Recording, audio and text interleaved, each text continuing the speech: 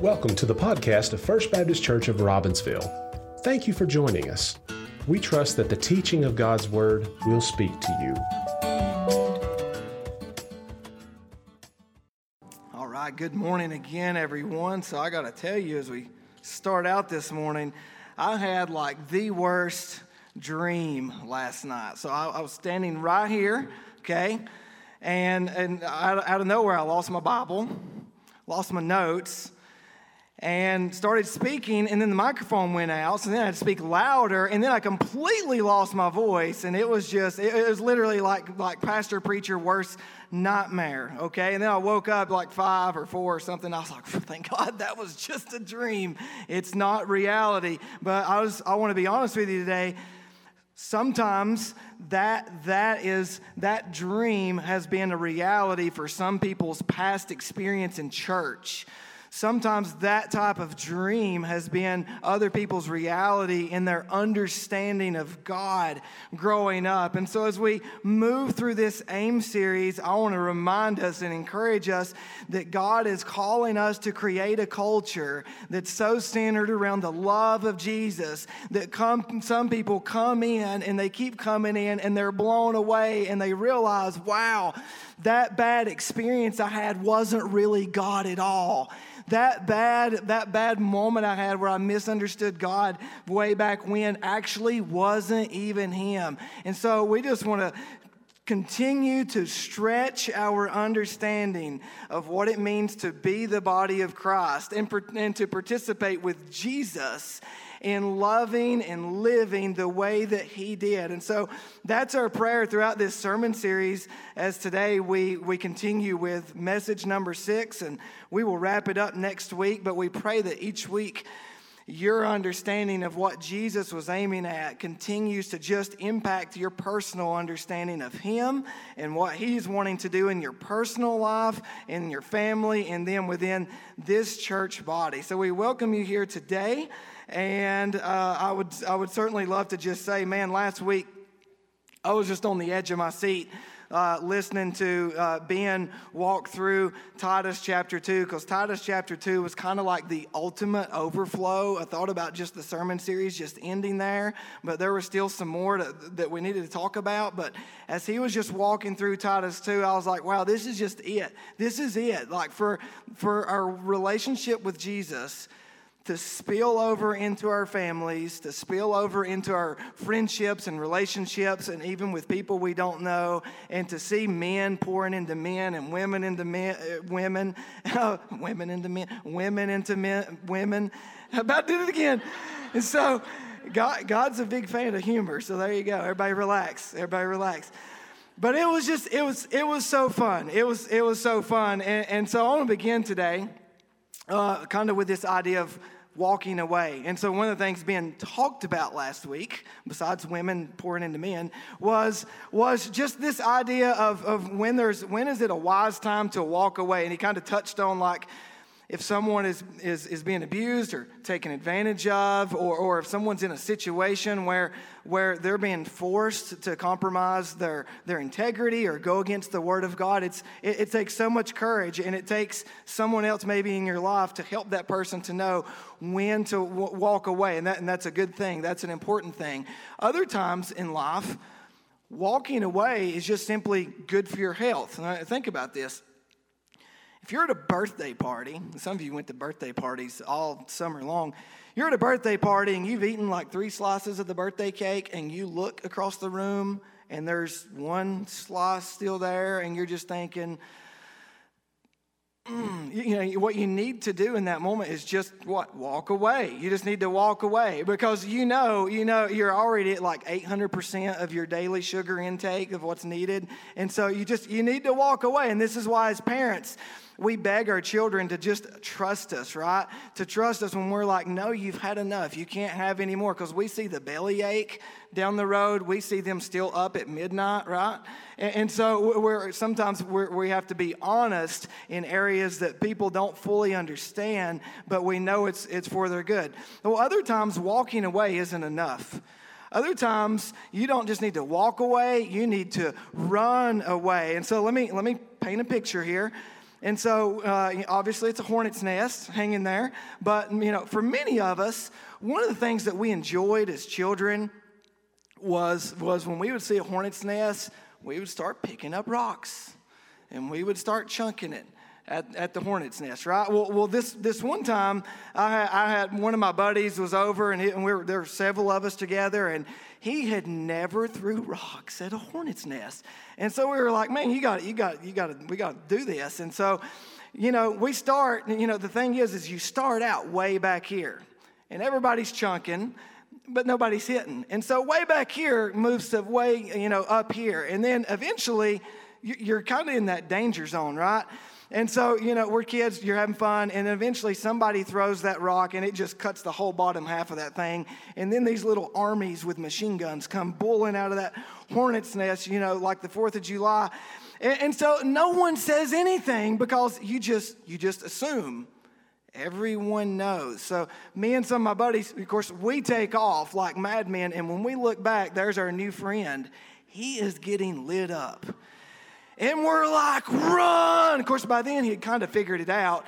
But I want you to think about this. We felt so bad because we didn't tell him. We didn't tell him, when this happens, here's what you need to do. It's just kind of assumed. And sometimes church can be like that. People just assume things, and you need to deal with this. And one time I told my wife, you just need to count it all joy. That wasn't the time or the place to kind of give her a little sermon on counting this tough situation joy. And so there's times to speak up, there's times not to speak up, and there's times to walk away, and there's times to run away. But today, what we want to see, or what we want to explore, is just this idea of when it comes to following Jesus, when it comes to his invitation to follow him wherever you are in your walk of life. We want to look at some scripture, and we want to see there were times and there were ways where Jesus cared enough to be honest. He cared enough to just speak the truth. He still loves and he's still inviting, but what we see in these texts today is people walked away.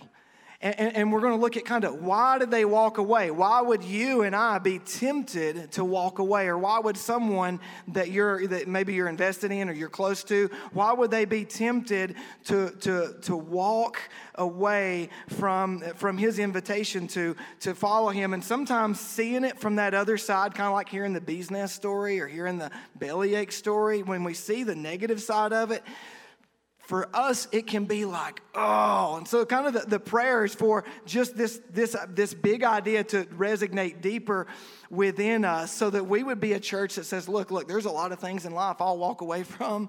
There's some things I'll run from.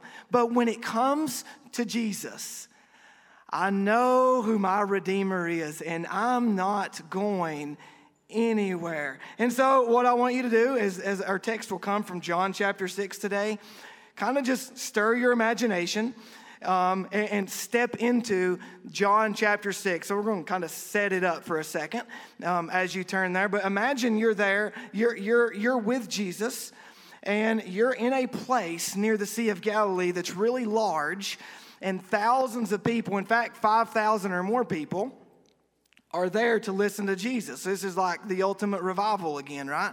And Jesus, when he gets finished teaching, and he says, hey, everybody's hungry. You should get them something to eat. And now, so you just kind of feel the weight of that moment. And eventually, Andrew, who brought Peter to Jesus earlier in this series, Andrew brings the little boy up to Jesus. And the little boy, you know the story, has 2 fish, small fish, and 5 loaves of barley bread. And eventually, Jesus does what only God himself can do. Jesus does what only God can do, and he multiplies it. And so everybody, the disciples and the people, are all experiencing just the miracle working Jesus, blessing everybody and pouring out and multiplying the bread and the fish. And so everybody gets full. Everybody gets fed, and maybe you remember when David preached on this a couple years ago, he sat here with a large basket. Each disciple each of the 12 collected a large basket of crumbs for snack and breakfast the next day, I guess. And they've got their own leftover crumbs. And so the day kind of comes to an end, but the 5,000 people recognize Jesus as more than just a guy, which is a good thing, right? But it happens in such a way that they try to forcefully take him as king. So Jesus does his thing, and he slips away through the crowd, and he gets out of there.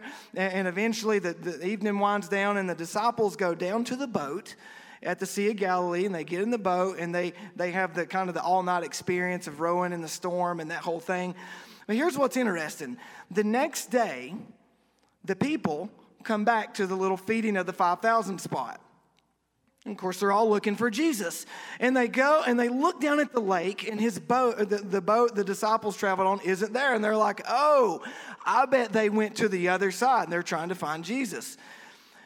They get in boats, they go to the other side, and they come to Capernaum. And when they get there, they find Jesus teaching at a synagogue.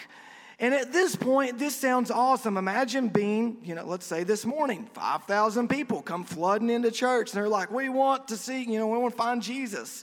We would be like, let's go. This is awesome. But in this case, whenever they eventually find him, he speaks in a way that's like, whoa, that's kind of hard to hear. He looks at the people and he tells them, look, You were fed yesterday with the bread, with the fish, and you've came back to me today for more bread. That's not why I'm here. I'm not here just to feed people bread. I'm here to offer my life as the bread of life. And so the people are trying to figure this out. And he begins to explain to them. Do you remember in the wilderness when manna came from heaven and the people ate it every day? And then they were hungry the next day, and then they were hungry the next day. And he's stirring their minds to this big idea of those people ate physical bread every day and were satisfied, but they never became satisfied in the God who has given it to them. And so he's making this huge connection. Like the manna came from heaven, I'm the bread of life that has come down from heaven. And then they're scratching their heads and they're like, yeah, but your mom and dad's Mary and Joseph, they're not getting it. Then he's trying to tell them again, I'm the bread of life. And what I want you to do is not just be satisfied with the physical things of life, but to be satisfied and fulfilled with me. That's why I'm here. And so the conversation goes on and the people quarrel and they begin to argue. And eventually Jesus brings not just bread into the story, but blood into the story. And it kind of, for some people, that kind of gets gory. But he just says, look, in the same way that you need bread to live, blood is the flow through of life in your body. I want you to feast on me and live, and I want you to drink as if you're drinking my blood, but I want my life to flow through your body and out of your life. And of course, he's speaking spiritually.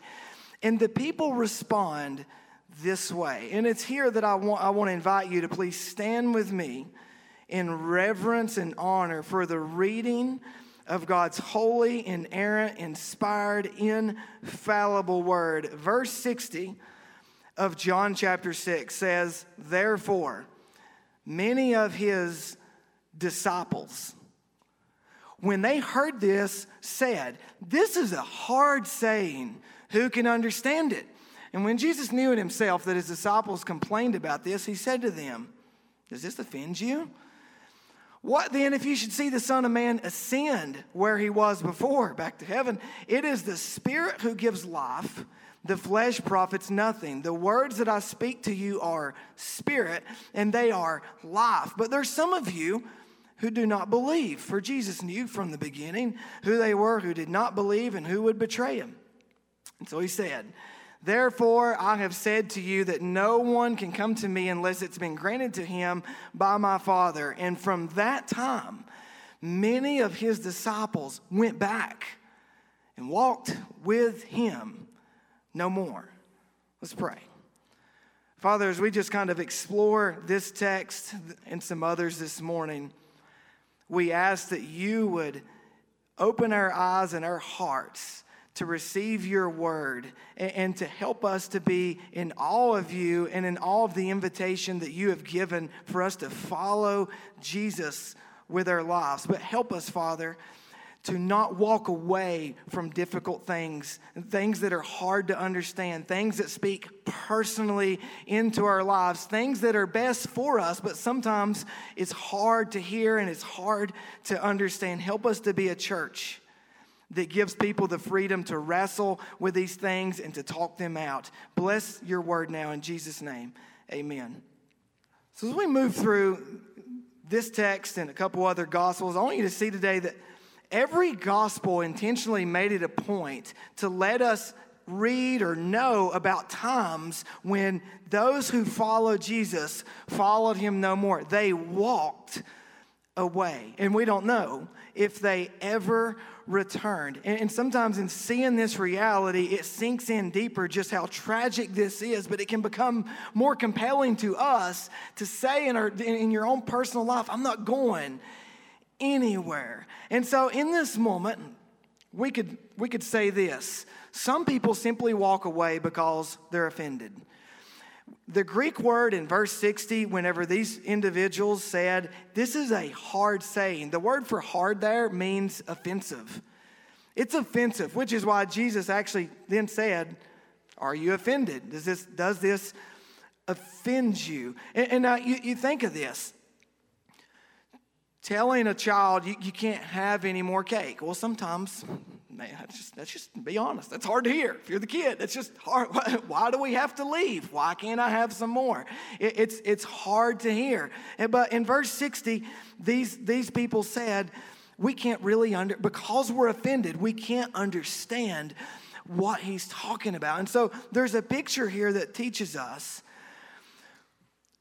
when things that the Word of God says, and specifically Jesus himself, are hard to hear, that tells me to pause. And instead of just walking away, include someone. Instead of just abandoning the text or the devotional for the day, ask God, Lord, this is hard for me to hear. Help me to understand what it is. Help me to understand your heart in this.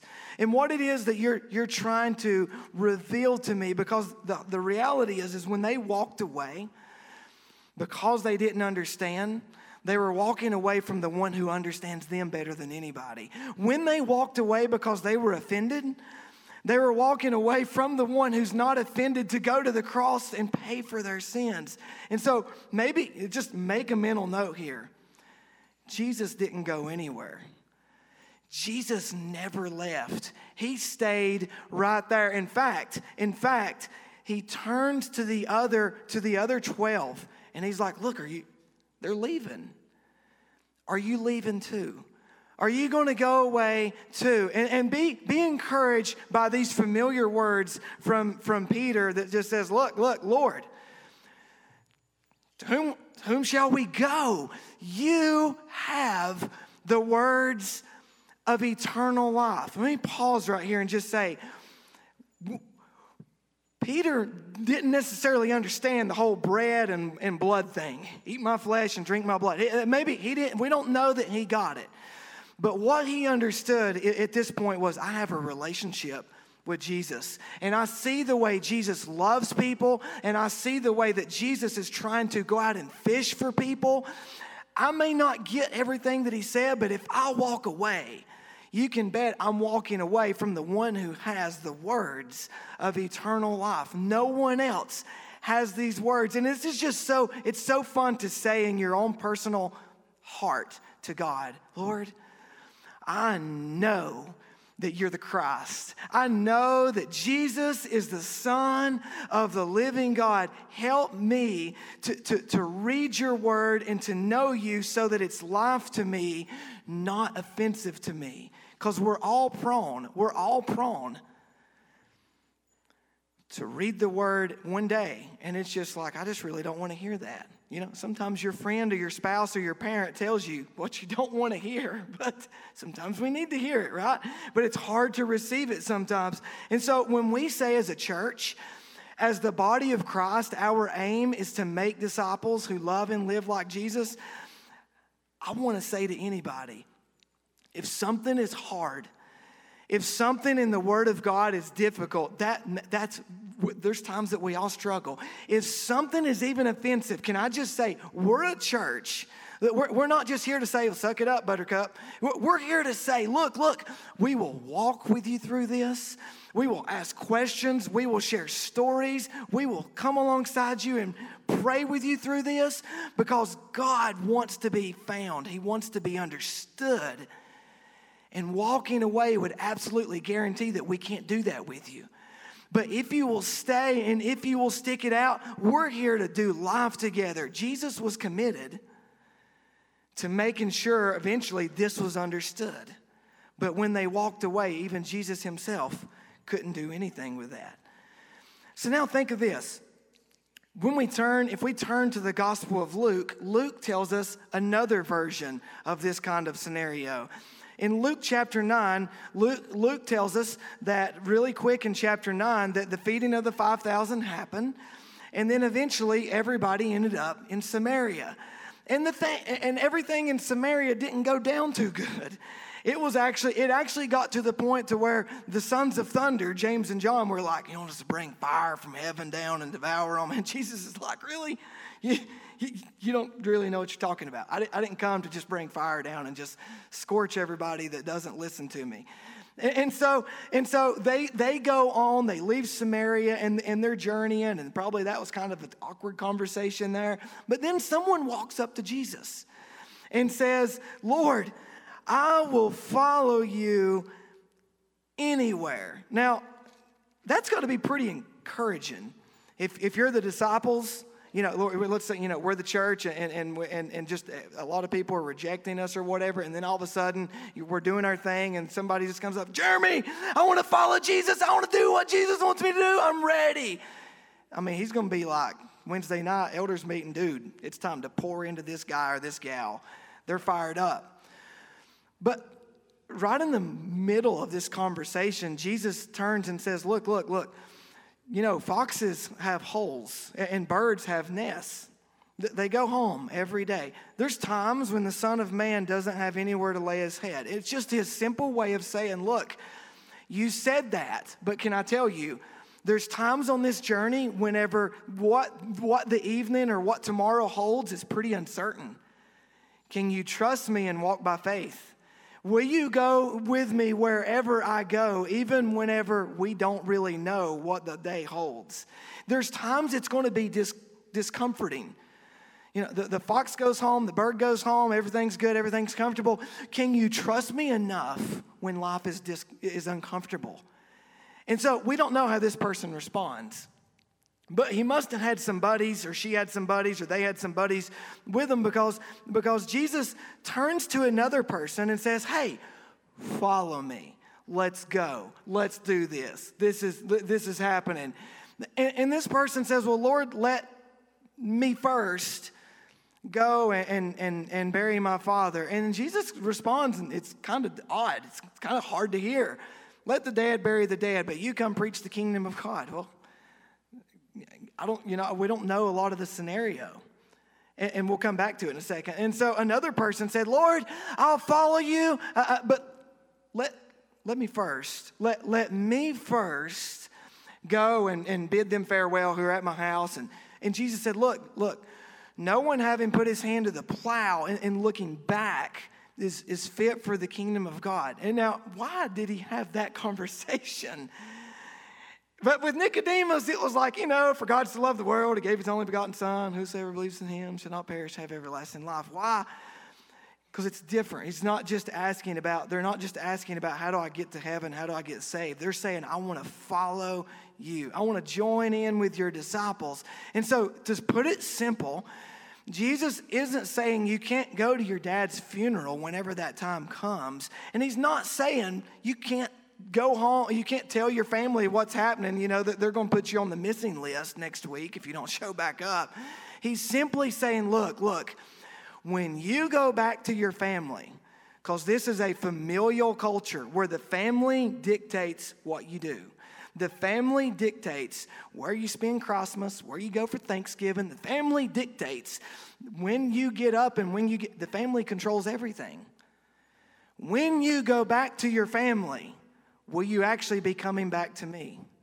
When you go back to those who have the closest relationship in your life and they have the most influence in your life, will you allow them to dictate whether you come back and keep your word and follow me? Jesus is just saying, I want to be real with you. I want to warn you that you may go back and they may tell you something different. They may actually be working against me. And if you allow them to do that, they have first place. And I have second place. So he's simply saying, when we talk about this idea of making disciples or following Jesus, we are wanting to help ourselves and others to understand and continue to understand that giving him first place is the greatest thing that we can do with our lives. It's us saying, Lord, you know best, and I don't, so I trust you. It's us saying, you have the freedom to call the shots in my life. I don't want to just sing about you here, but then go out there and do everything my way. So speak into me. So we might could say, some people walk away because they have the me first mentality. They want to take their agenda and try to figure out how to fit Jesus in somehow to their agenda and their way of life. But what if you could flip it? And what if those individuals said, wow, I'm amazed that you would invite me to join you. Well, I'm amazed that you would put me first and let me be a part of what you're doing, because Jesus came to do his Father's will. His Father's will was to go after the people, was to come and to rescue the people so that the people could have the relationship with him. That would be amazing. But sometimes individuals, in the way our fleshly nature teaches us to think, the way that we're as a church we're always trying to break free from, is this way of thinking of, well, what will it cost me? Well, okay, if I follow you, I mean, what does that mean? Does all mean all, or does it mean like 98%, but not all of me? How much of my life is given over to you and your agenda? And sometimes the idea of what will it cost me, and maybe your Bible at the end of Luke 9 has a little title above that paragraph, the cost of discipleship, or the cost of following Jesus. And so when we ask the question, what will it cost me? Sometimes it's easy to make that all about, like, what am I having to give up? Whereas if we flip the question and said, what will it cost me if I don't follow him? In other words, what will I actually miss out on in my marriage, in my relationships with my friends? Who will I miss out on getting to share the gospel with if I don't get caught up in this grand relationship of following Jesus? Well, then we're going to look at one more. It's from Matthew's gospel. And let me maybe introduce this way. Have you ever been the person, or maybe talked to the person that when you're talking, they kind of move into your personal space, and their face is right here, and then you're talking, and then it's right here, and then you continue the conversation, and as you kind of move away a little bit, some of you's like, yeah, and then by the end of the conversation, you're all the way across the room, and the other person has no idea, and sometimes maybe you're that person, maybe I'm that person. If I am, just be like, you're in my personal space, brother. And so we're a close-knit church, But in this next passage, it's not that Jesus is awkwardly like getting nose to nose and trying to make it awkward.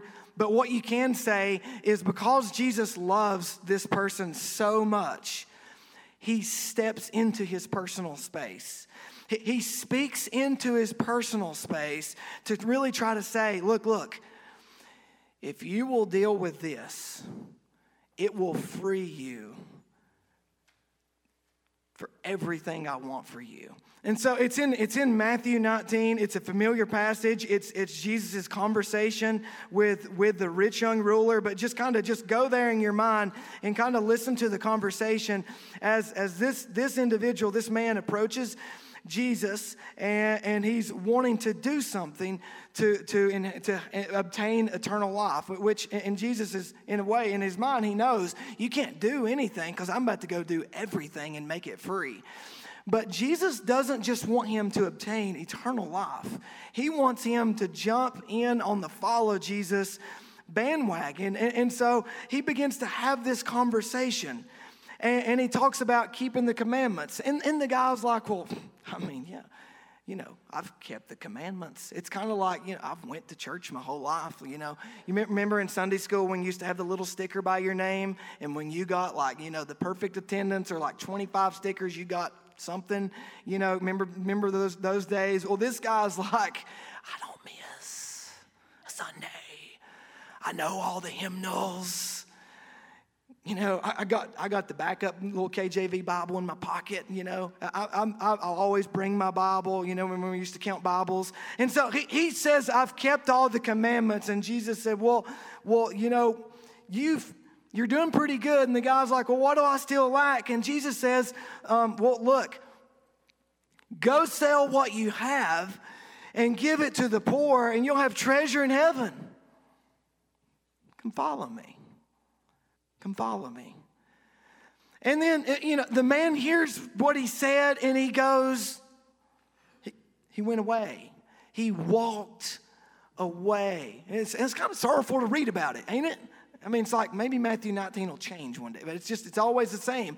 But he had great possessions, but all Jesus is doing, Jesus isn't saying having money or things is a problem.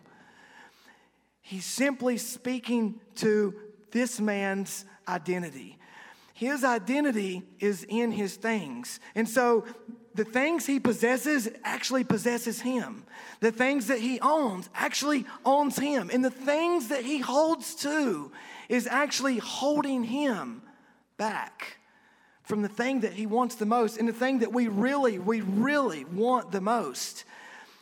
And that's to follow Jesus with our lives. And so he goes away sorrowful because he realizes, I can't carry all this stuff with me. And, you know, maybe we could relate to this. Have you ever had something that took a lot of time to maintain?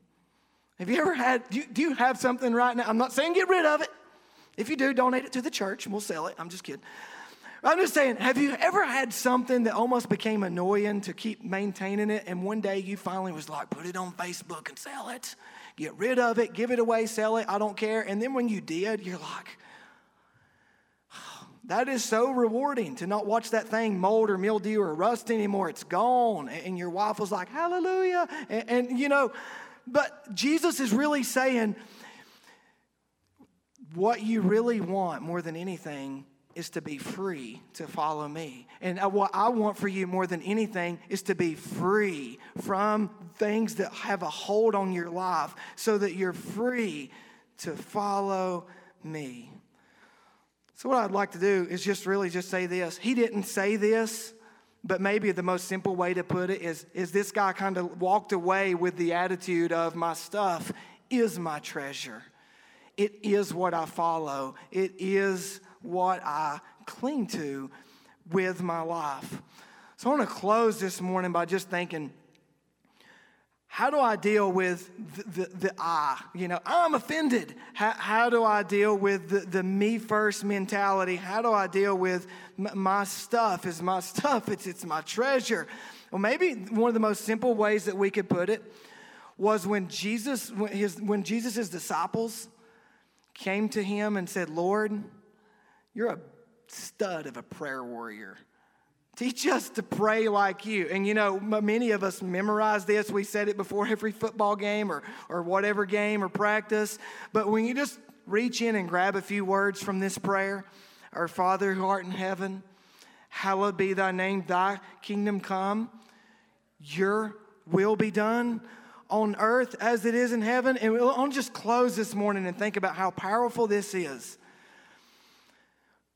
Jesus wanted us to pray, not my will be done, not I will, me will, my will be done, but your will be done. Because he literally is saying, manna came from heaven, Jesus came from heaven. I want my will to come from heaven. And I want heaven to come crashing into your earthly life. And I want you to experience heaven on earth. I want your marriage, your home, your relationships, your friends, your work to be heaven on earth.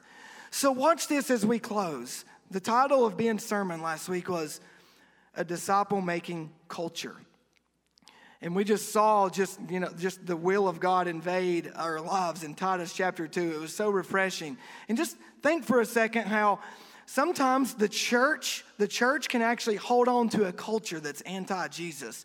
If the church holds on to a culture that's really all about the information and the lights and the sound, and I'm not against lights and sound and all that, but sometimes it's more about a performance. It's more about impressing people. What that does is it always impresses people, but it never goes into some of the scriptures that are kind of offensive. That kind of, like Ephesians 5, go home and love your wife. It can if you've had a rough week and you've kind of failed in that area, it can be good to hear but hard to hear sometimes. Ephesians 6, the kids love it whenever it says, children, obey your parents in the Lord. It's like it never goes away. But be real with me. Other times the church culture can preserve a kind of like a feel-good type of service so much that we're just so glad that you're here as long as you keep giving. And so we want you to feel good about being here. And again, it's all about really the people feeling good when they leave and not necessarily like who is God and how awesome is he and what's he inviting us into. And then other times there's this prosperity gospel. There's the gospel that the rich young ruler would love. It's the teaching and the preaching that just keeps saying, look, God wants you to be a multimillionaire. He wants you to live in this and drive this and do this. And if you don't have this in your bank account, then you're missing out on God. And so it's a prosperity kind of a gospel preaching, and it ignores what Jesus just said. The Son of Man has nowhere to lay his head. This could be tight at times with finances. And then there's another culture that really just hear me out here. It plays the emotions a lot, and it really plays the scare tactic a lot. And let me just tell you how scary judgment is and how scary and hot hell is. And so that you're always questioning your salvation, which means you're always responding and moving. And so the movement gets, it looks spiritual. And so, but Jesus is showing us that here's the thing. If the only thing that I ever hear as a saved believer going to heaven, saved and sealed by the Holy Spirit, if the only thing you and I ever hear or talk about is the message about a hell that we will never see, taste, touch, or feel, how does that really challenge you to deal with you? How does it really ever challenge you and me to deal with my ego, step out of my comfort zone and into what God has called us to, which is in following him? So I want to close by simply saying, let us be a church that says, Lord, this is about you. This is a Jesus culture. We're coming here and we're asking your will to be done. We're asking for heaven to come crashing into my earthly life and draw me closer to you so that when I leave here, I go out following you and being your light and your love in this world. Let's pray. Father, it is here that we simply ask what Jesus invited us to pray for. That you would help us to deal with the I, the me, and the my. And that you would help us to continually come to you longing for one thing, your will to be done. For heaven to come crashing into our earth and for you to have your way in this church, amongst these relationships, in our families, amongst our friendships, so that when we go out, we don't go out to do our will and to do our agenda, but to know and believe that we're participating with the God of heaven and earth, and nothing could be greater. Bless your people this morning and draw us to yourself by the power of your Spirit. In Jesus' name, amen.